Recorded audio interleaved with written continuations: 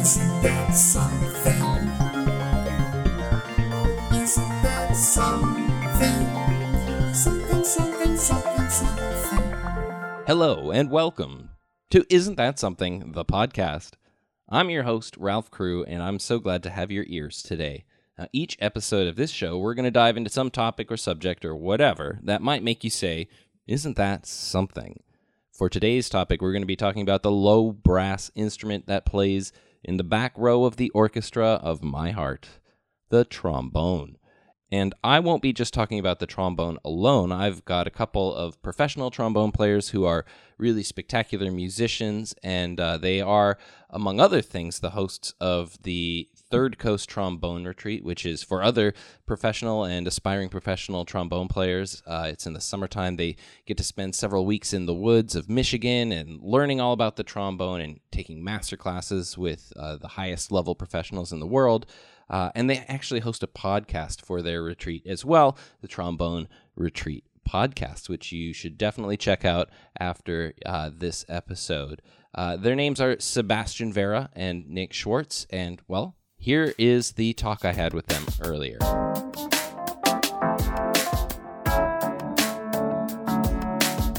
All right, so I'm really excited to have two really brilliant musicians and hosts of their own podcast. From the Trombone Retreat and Associated podcast, we've got Nick Schwartz and Sebastian Vera. Guys, thanks for coming on the show. How's it going, dude? We're honored. Thanks for having us on. Yeah, I'm very excited to talk to you both. Why don't we get started by learning a little bit, for those who aren't familiar with your just enormous fame, for those who don't know, which is probably only like a tiny fraction of the audience, Who are you guys? I mean, that's really why we got into trombone, was for the fame. When people ask like why I chose trombone, it's usually like, oh, for the money and fame and the ladies, and it's just constant. But Nick and I are really good friends. We've been really good friends for a long time, and we're both trombonists. I grew up in Texas. Long story long, I play principal trombone in the Pittsburgh Opera. And principal trombone in the River City Brass Band, and I'm a professor of trombone at Duquesne University and Slippery Rock University.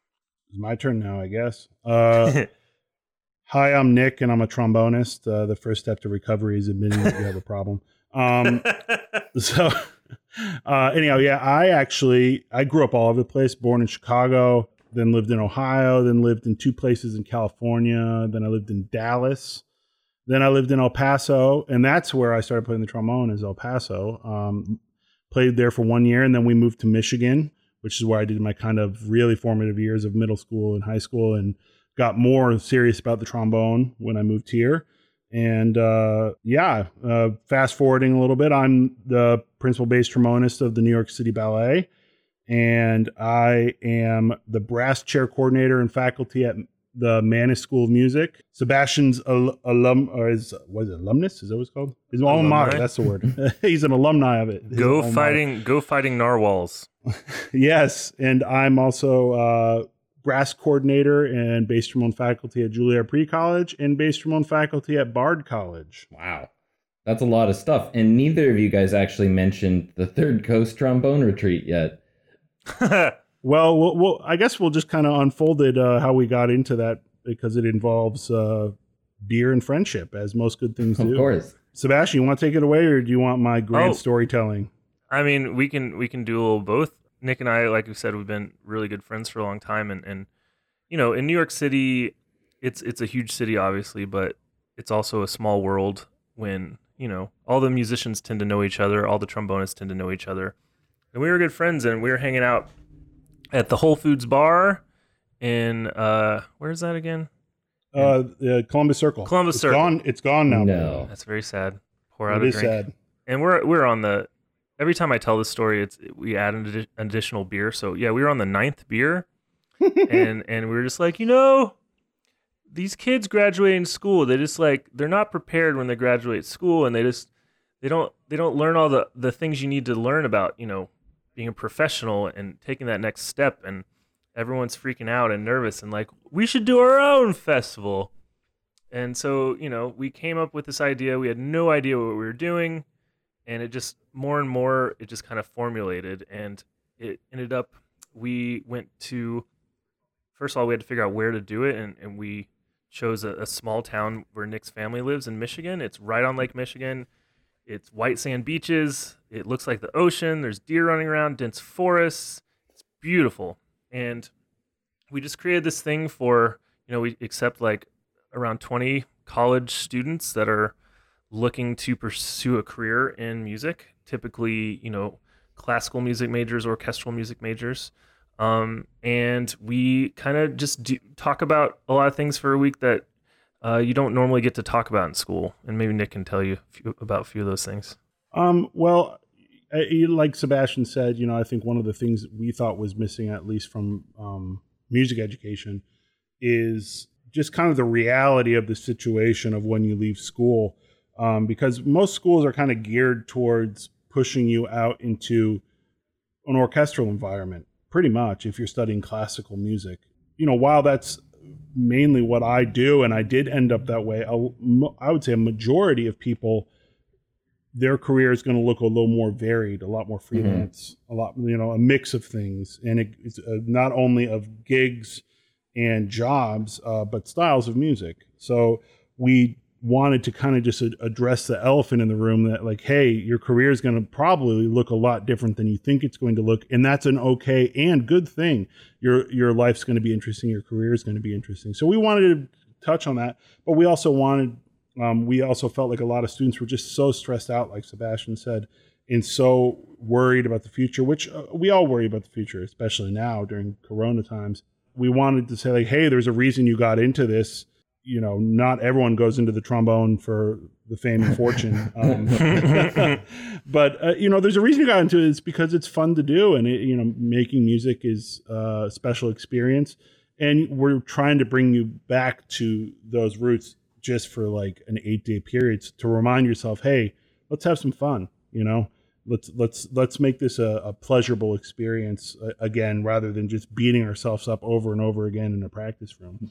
So yeah, we created that, and we are 7 years in now. Is that right? Oh my goodness. I think so. Wow. Jeez. Time flies. So yeah, we've done 7 retreats here in Michigan, and it's fantastic. And we started a podcast just pre-pandemic, and that actually has been a great tool, I think, for not just for us, but again, furthering our idea of that this world doesn't have to be so strict and scary and serious. When you hear other people's success stories, it usually involves a time when there is doubt. Yeah. So, and hearing that, hey, they persevered, I might too, Right. That kind of is, I think, reassuring for a lot of people. Sorry if I went too off track there, but no, not at all. That's perfect. It's a great show. What is the name of the show? For those who want to, dive deeper after this episode, if people are like addicted to trombone talk and they want more, how can they find your show? As they should be. It's called The Trombone Retreat. It's available everywhere you find your podcasts, and I'm finding you don't have to know that much about trombone. It's mainly an interview podcast, and it's just stories. It's just people's lives, and we talk to a lot of really talented trombonists from all areas, people in major orchestras to jazz musicians, to like the last interview we had was the trombonist who just played on Taylor Swift's new album. It's just been really fun. It's a way for us to talk to old friends and meet new people and just hear people's unique stories. Right. Yeah, it's a totally interesting show, even if you're not a professional classical trombonist. And yeah, you guys have a great rapport, and it's pretty cool to sort of get a look behind the scenes at what life is like for professional trombone players, which is an unusual group of people. And you guys also play unusual group of people. You play an unusual instrument as well. So I wanted to take a few minutes of the show for those who don't know trombone at all. Like, what is a trombone? How does it work? Why is it that way? I don't know. What can you guys tell me about what a trombone is? Well, where do we start? Do you want me to start from, like, what does a trombone look like? Or where do we want to start? Versus yeah, let's describe a trombone. Close your eyes and visualize a trombone. Well, okay. So one thing I find amazing about the trombone, just a starting fact, is the trombone in the orchestral setting is the only instrument that has not truly evolved from its basic form. And the basic form is a long piece of tubing. Imagine a long piece of tubing, but you bend it, and it has a hand slide to change the notes. So it goes down and then it comes back up into a flaring bell that points out to the audience. So number one, it's the only instrument that uses a hand slide to change notes rather than valves like you might see on a trumpet, or obviously string instruments and wind instruments work, or woodwind instruments work on different principles. But we change notes with a hand slide, which gives us our luscious legato sounds. But the trombone was, from all accounts, invented in the 1500s, somewhere in that range. I've actually seen the second oldest trombone in the entire world in Vienna. Really? I know. It's in the Musical Instrument Museum in Vienna. It's from I want to say it's from 1502 or something like that. It's super old. But you look at it, and it looks identical to a modern trombone as far as its basic shape and size. The only difference is the size of the bell itself is different, and it's decorated. It has lots of flourishes, lots of engravings, things like that on that, but that doesn't change the sound. That's just design. But yeah, its basic principle is you move the hand slide with your right arm, and that will change the notes. So I would say that brings us to the most stereotypical thing that we do, is that we can do glisses, which would be wow notes, like things like that, where it's completely smooth. And other valve instruments like the horn or the French horn or the trumpet can't do that, because when you press a valve, it makes a kind of popping sound. And so you can't get that completely smooth gliss, which is something obviously completely unique to the trombone. Yeah, totally. It's a classic sound that everyone has heard, although it probably only makes up a small fraction of what you actually play. But when it comes to brass instruments in general, like the trombone, you develop your sound in an interesting way. Like the origin of the sound, like most of the tubing is essentially sort of an amplifier and something that helps control the pitch of the instrument, but the actual origin of the sound is not a vibrating reed or a vibrating string, but your lips, right? Can you guys, would you, if you don't mind, I would love for you to demonstrate. Oh, boom. So yeah, like Ralph was saying, do you want me to do this, Sebastian? Sure. Maybe you can do it together. Oh, do you have a mouthpiece, Sebastian? So yeah, we buzz our lips. I'll do that first without the mouthpiece. You just buzz your lips like that, and anyone can do that, but we do it in obviously a controlled manner to create specific pitches. So you do that, but you do it into a mouthpiece, which is small metal cup essentially that acts as an amplifier, and you put that into the trombone, and that's what creates your sound. So Sebastian, you want to play a little duet for our listeners? Oh man, yeah. Let's see if we can get the timing right. All right, let's play Mosey on down to 9th Street in B flat. Keep the cymbals splashy, and let's take that bass line for a walk. Oh, so we're just making up a song. Okay.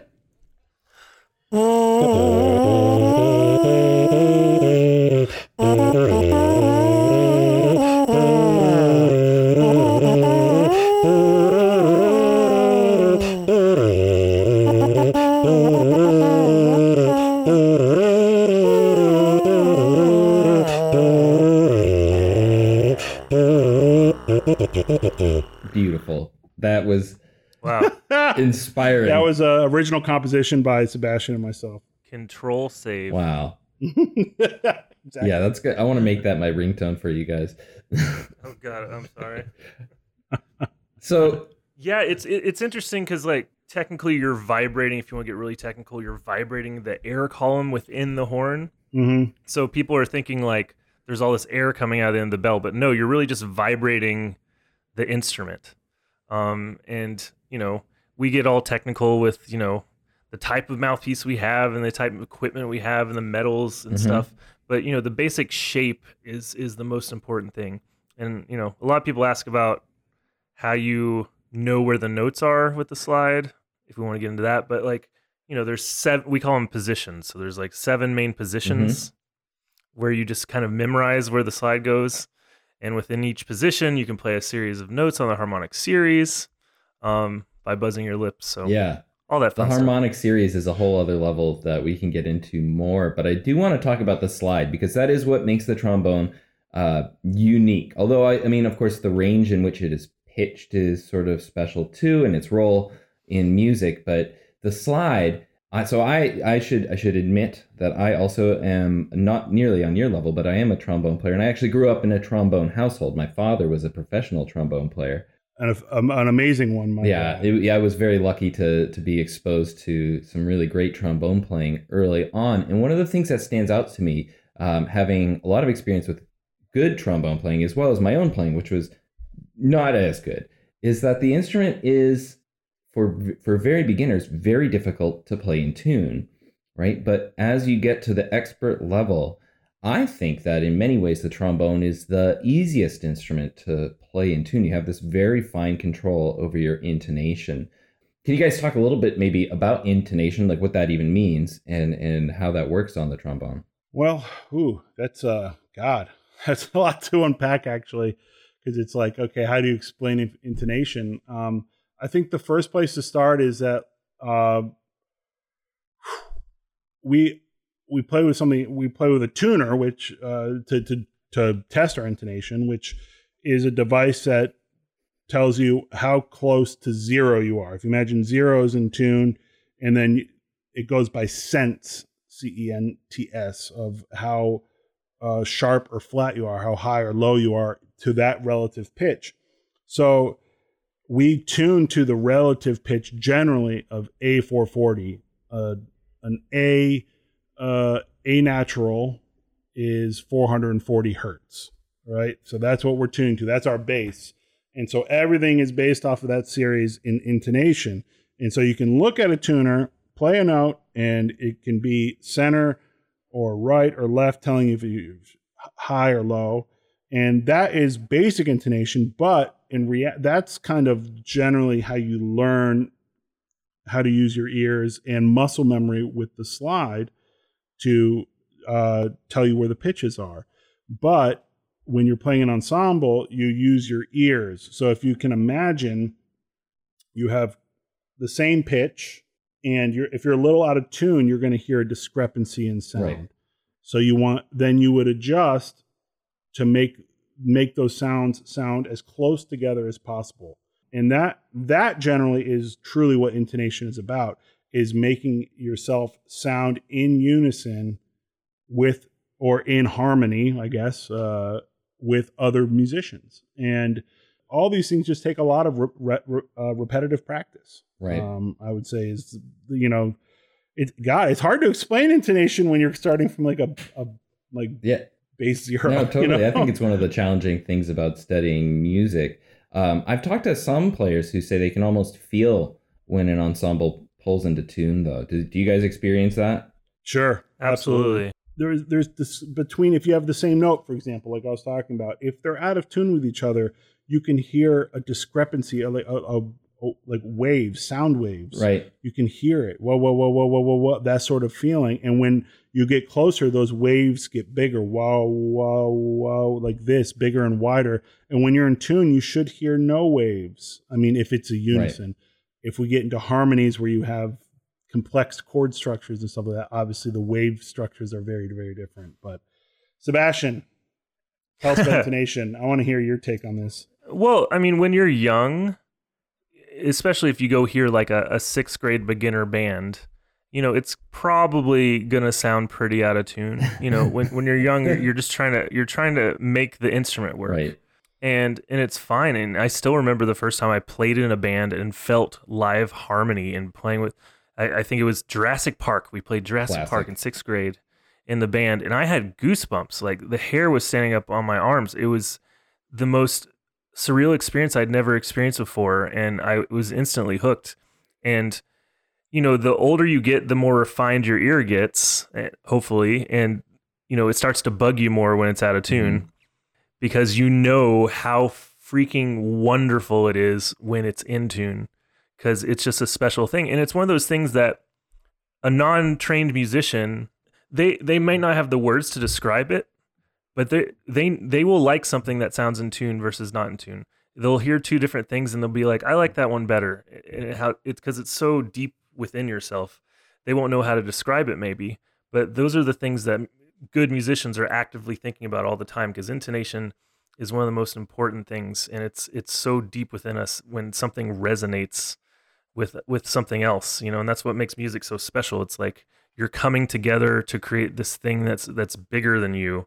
And when you have like a full orchestra that's just like on the same page and special and playing in tune, it's just a magical thing.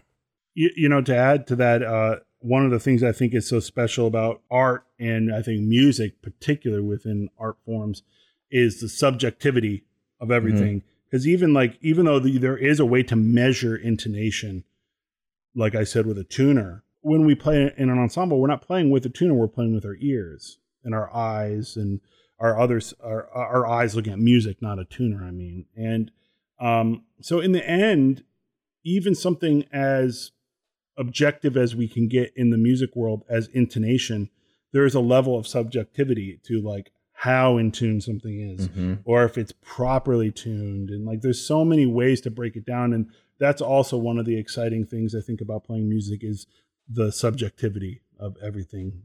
For sure. And, speaking of subjective impressions of things, the trombone itself has, I think, an interesting reputation. Trombone players have a fun reputation. But also there are, I think, maybe some misconceptions out there about what a trombone is and what it does. Like, how would you address some of those things? I mean, I'd be curious to hear what you've experienced, Nick, too. I guess the most common misconceptions have been, first of all, a lot of people don't realize how beautiful the trombone can be, and that we don't just play loud all the time. That's typically what you might hear in certain contexts, but it has such a vocal quality, and it can be incredibly expressive. Even Beethoven wrote incredibly expressive things for the trombone. And trombone typically has been used in a lot of comic situations, especially having the slide, like depicting clowns and circus music. But there's been a lot of there's been times in our history where a trombonist was one of the most famous musicians in the world. We had Tommy Dorsey and Glenn Miller, and they were like the number one pop artist going at the time. And so there's a history, and I think it's an instrument that, among all the instruments, and of course I'm biased, but I think when you put what we call a trombone choir, when you put a lot of trombones together, I think it's one of the most unmatched, most beautiful sonorities you've ever heard. And some instruments don't sound that great when you put them all together like that. Like the oboe. Well, to add on to that, going back in time, I mean, well, like you said, Sebastian, the trombone has a reputation now of kind of being, well, here's a good example. The teacher in Charlie Brown, all that stuff, that's a trombone with a plunger mute, actually. A lot of people think of that as a trombone, or something silly, or someone falling down, something like that. But you go back in time to the Romantic period of music and of art, and the trombone was considered a highly religious instrument. The music of angels, and also the music of death, and the music. Oh, thank you. That's my Charlie Brown mom. Whoa, breaking up my serious talk. I love it. That's what I'm here for. So I mean, it was the music of chanting choirs, of high religious prowess, and composers like Mendelssohn said that the trombone is far too important of an instrument to write for too often, because he was a deeply spiritual man. So he felt it was only reserved for really religious music.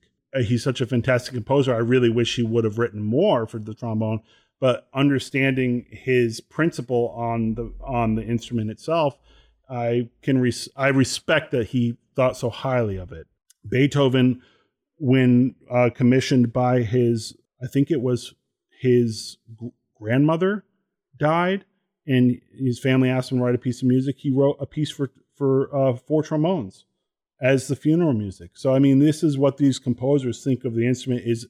It's very serious. So it's the exact opposite of now. Right. And I don't want to be either. I want to be both. You know, I think that every instrument should have its levity and its seriousness.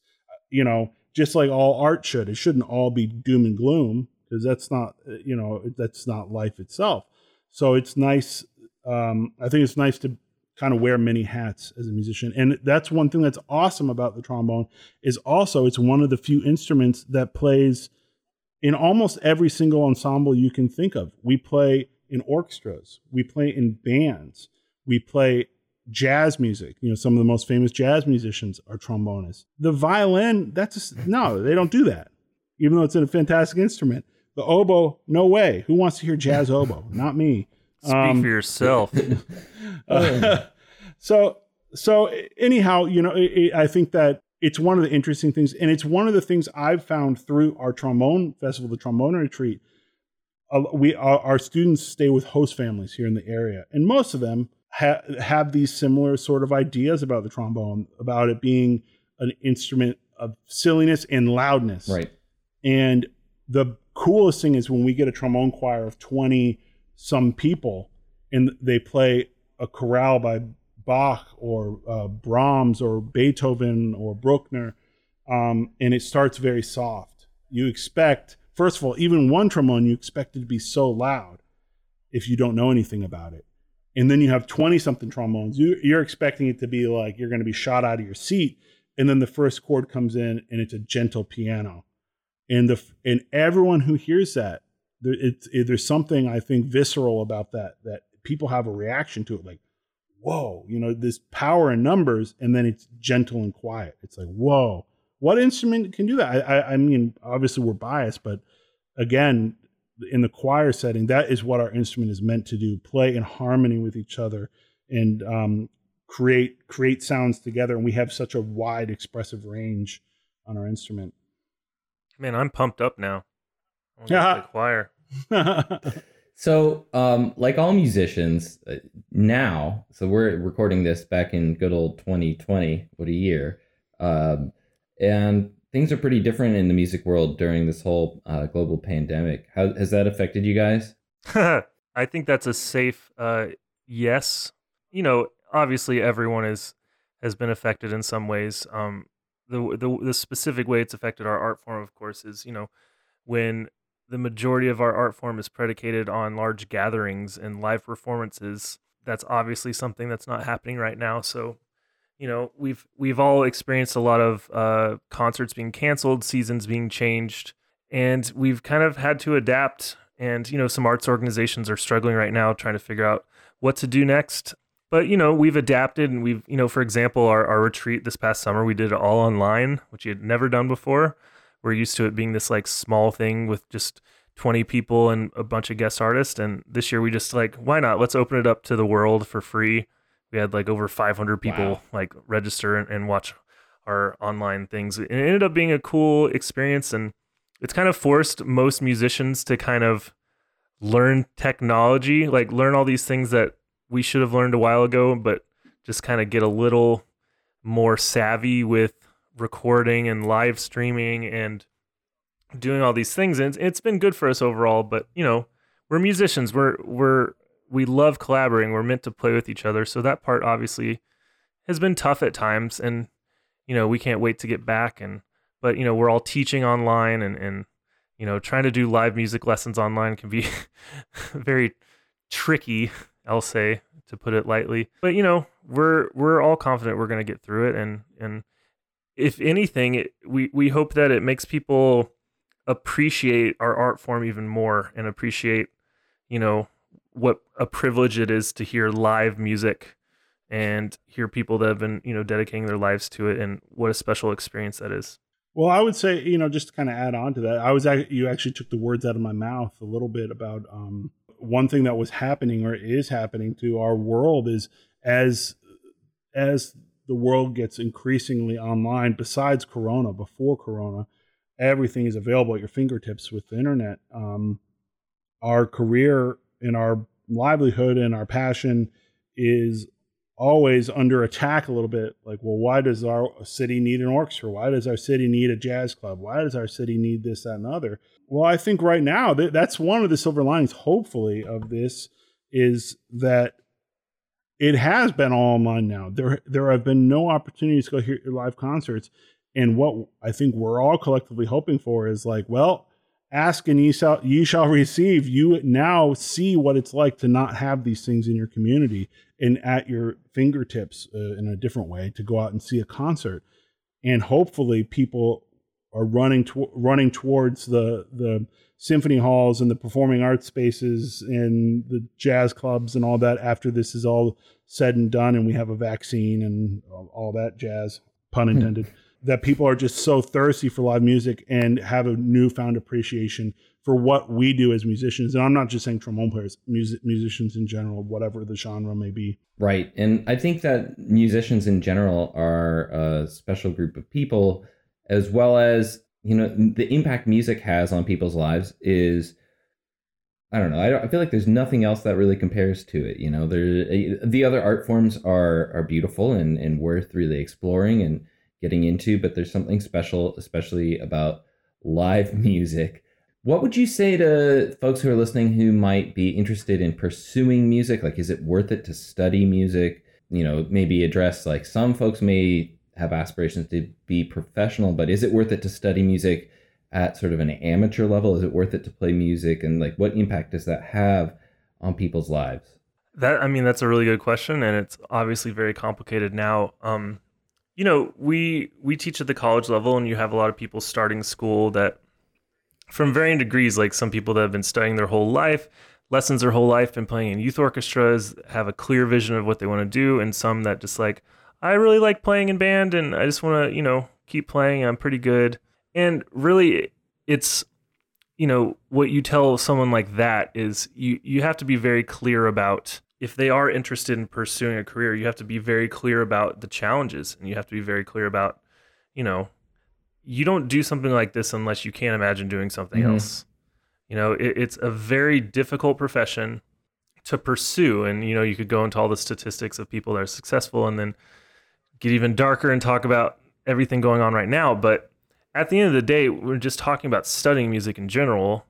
It's one of the greatest things you can do. I mean, it's proven that one of the only things that activates all areas of your brain at once is literally learning a musical instrument.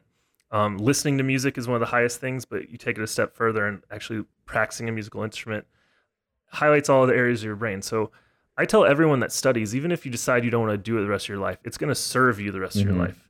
And especially people that choose to do it on the amateur level. And one of my favorite things to, you know, talk about is a lot of people assume amateur just means you're not good, but, you know, amateur comes from the Latin word amare, which means to love. It's about doing something you love because you love it. And often people that are amateur musicians end up being the happiest musicians I know. And I encourage anyone to, if you have an instrument or you took piano lessons when you were young or anything like that, you know, there's so many resources available. There's people in your town that will teach you. It's just so good for you to do it. It's good for your soul. So I think, you know, we're lucky we get to do this like every day. But you don't have to be a professional playing at the highest level to really enjoy it. Yeah. You know, I would say that I'll address the amateur part of things with a story. I had someone approach me. This was probably about 5 years ago in New York. A colleague of mine approached me and said, "Hey, this guy reached out to me and wants to study the trombone. I don't have time. Can you teach him?" And I said, "Sure." And so this guy gets in touch with me, and, you know, I ask him where he's at with trombone, where he's at. And he goes, "I've never played trombone. I can't read music. I've never played music, but I want to try it." And I was like, "Okay, well, all right, let's try this out. Why the trombone?" And he said, "Well, I'm an avid music fan. I listen to a lot of classical and jazz, and I've always liked the trombone, but I never really thought about it. But then a couple months ago, I had this really vivid dream where I could fluently play the trombone in like a jazz setting. And I woke up and I called Sam Ash, which is a music store, and went and bought a trombone. And he just wanted to learn it. And so he had in his mind, I mean, he was like playing jazz, like really. And then he tries the trombone, and he was like, "Oh my God, this is so hard." And he ended up having to put it on the back burner just because of his career. But I've had a couple of amateur students that they've come to me and just said, "I played trombone in high school. My job is stressing me out. My doctor says I need a stress relief, and I'll play the trombone." I've had a couple like that it's for them. It's something that is focused, but they're putting no pressure on themselves. They just want something to kind of bury their energy into in a positive way. And they have so much fun. Each lesson, they're just like super excited to be there, having such a good time, and giving themselves good mental stimulation, like Sebastian was talking about. And I think that you can't. There are other things you could do, but like there's very few that are, I think, as satisfying / frustrating as playing a musical instrument. Yeah, it definitely can be a little frustrating, especially when you're just learning. But I think I agree, it's totally worth it to do. It's something that is very enriching and will serve you even if you're not doing it full time. Now, before we run out of time, I wanted to play a little bit of actual trombone music. Sebastian, before we started recording, you mentioned that you have a clip that we can listen to. You want to set that up for us? Yeah, this is a recording of a live performance from a couple summers ago of Stephen Verhelst's trio for trombones with it's Nick and I and our friend Brian Santero, who's the principal trombonist in the New York City Ballet. And it's we're just going to play a selection from this piece called Fire Horse. And the theme is in general about a horse. I think aren't the movements titled like trot and like gallop and whatever, but it's actually very cool music. It's a Dutch composer, I believe, and he's written a lot of really cool sounding things, and it just gives you a nice idea of the sonority possibilities with the trombone.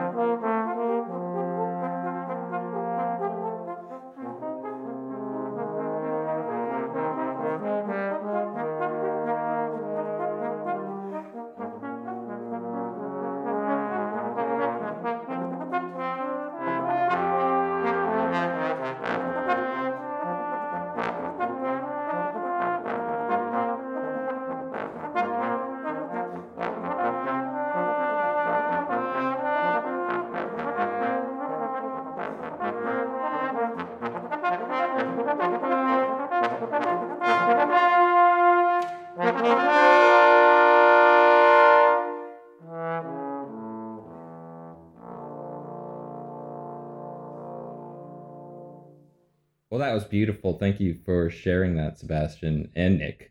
Hey, thank you. So if people want to learn more about the retreat, about the podcast, again, where can they go? How can they dig deeper into the trombone universe?